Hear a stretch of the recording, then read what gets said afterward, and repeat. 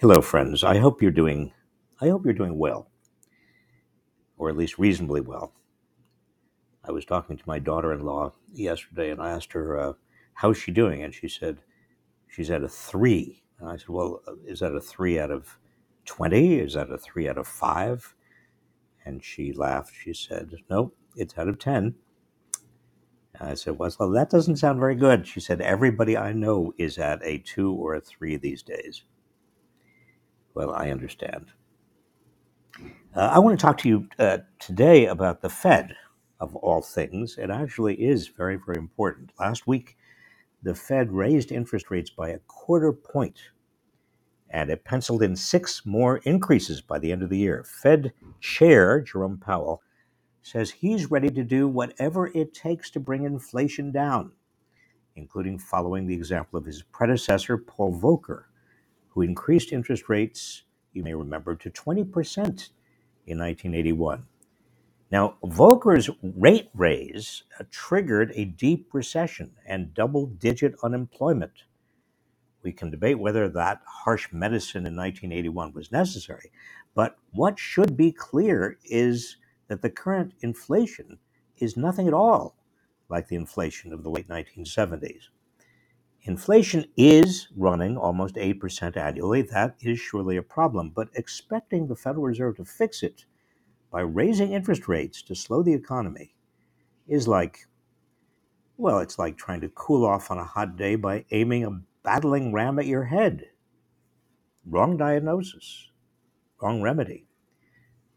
Some are warning of a new period of stagflation, which is inflation combined with an economy that's stopped growing or may even be shrinking. That won't happen unless the Fed continues with its wrong headed plan. The biggest reason for the current inflation is a perfect storm of unique events that are not going to be remedied by interest rate hikes. And they're not symptoms of pending stagflation.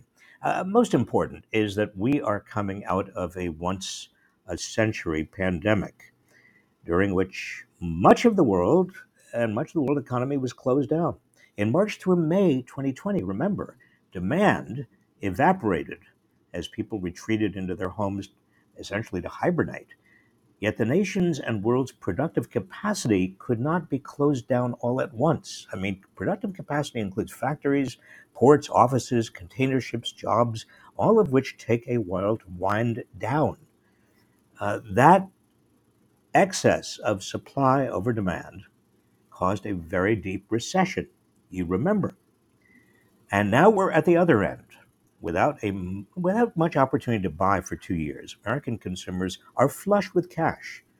The national savings rate is at the highest level in decades. So they're not going to buy, or they want to buy lots of stuff, and they haven't yet gone back to spending lots on services such as restaurants, hotels, and so on. Yet the nation's and the world's productive capacity cannot be fully operational all at once. So you see, that means an excess of demand over supply, which means, in turn, major inflation.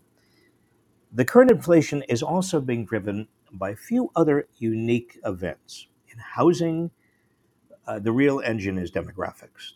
The huge millennial generation, the largest generation in American history, born in the 1980s, is now storming into the housing market after COVID closed their world for 2 years.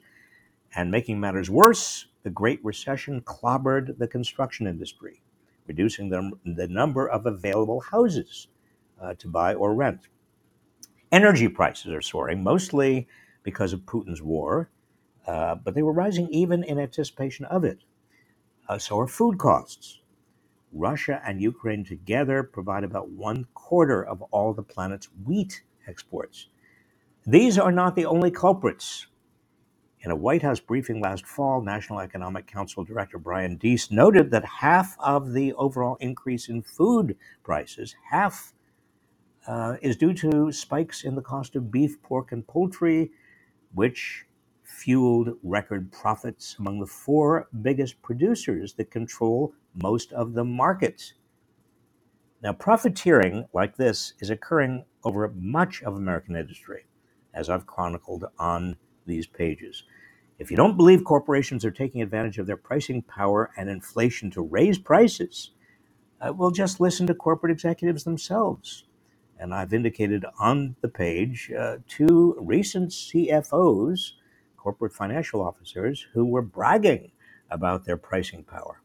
Now, of course, corporate financial officers want to brag about profits, but if their corporations were actually competing against each other, they'd absorb cost increases in order to keep their prices as low as possible so consumers didn't abandon them.